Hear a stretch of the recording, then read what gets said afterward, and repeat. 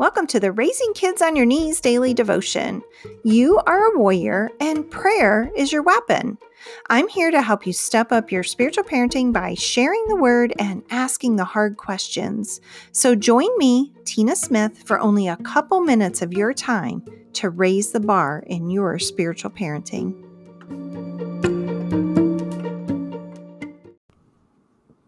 Today is the third day in our series on forgiveness. And here's the question: is revenge an option for us? Here's our verses. It's out of Romans chapter 12. It's verse 19. It says, "Dear friends, never take revenge. Leave that to the righteous anger of God. For the scriptures say, I will take revenge. I will pay them back, says the Lord." My knee-jerk reaction to the hurt I feel from another is to turn around and hurt them back. Let's face it, hurt people hurt people. We are commanded in this verse to never take revenge. Revenge is reserved for God and God alone. If we are honest with ourselves, we will realize that our righteous anger over something doesn't stay righteous very long. Choosing to forgive and release the one who has wounded us to God is what guarantees that He will take care of what they've done to you. Here's something to ponder today. Do you believe that God will handle the person who has wronged you in an appropriate way? Let's pray.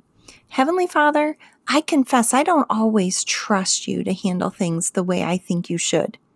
I choose death to myself and my feelings, and I choose to trust you to handle those who have wronged me in a way that you see fit, and I die to my own way of handling the situation. In Jesus' name, amen.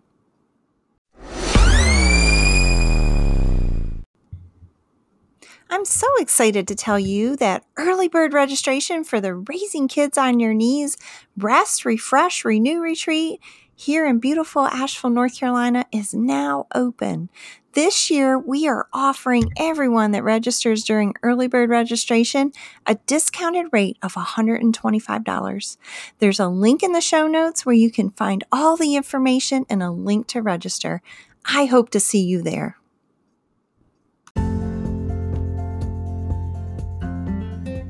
This has been the Raising Kids on Your Knees daily devotion. You can find this devotion as well as other parenting tools at raisingkidsonyourknees.org.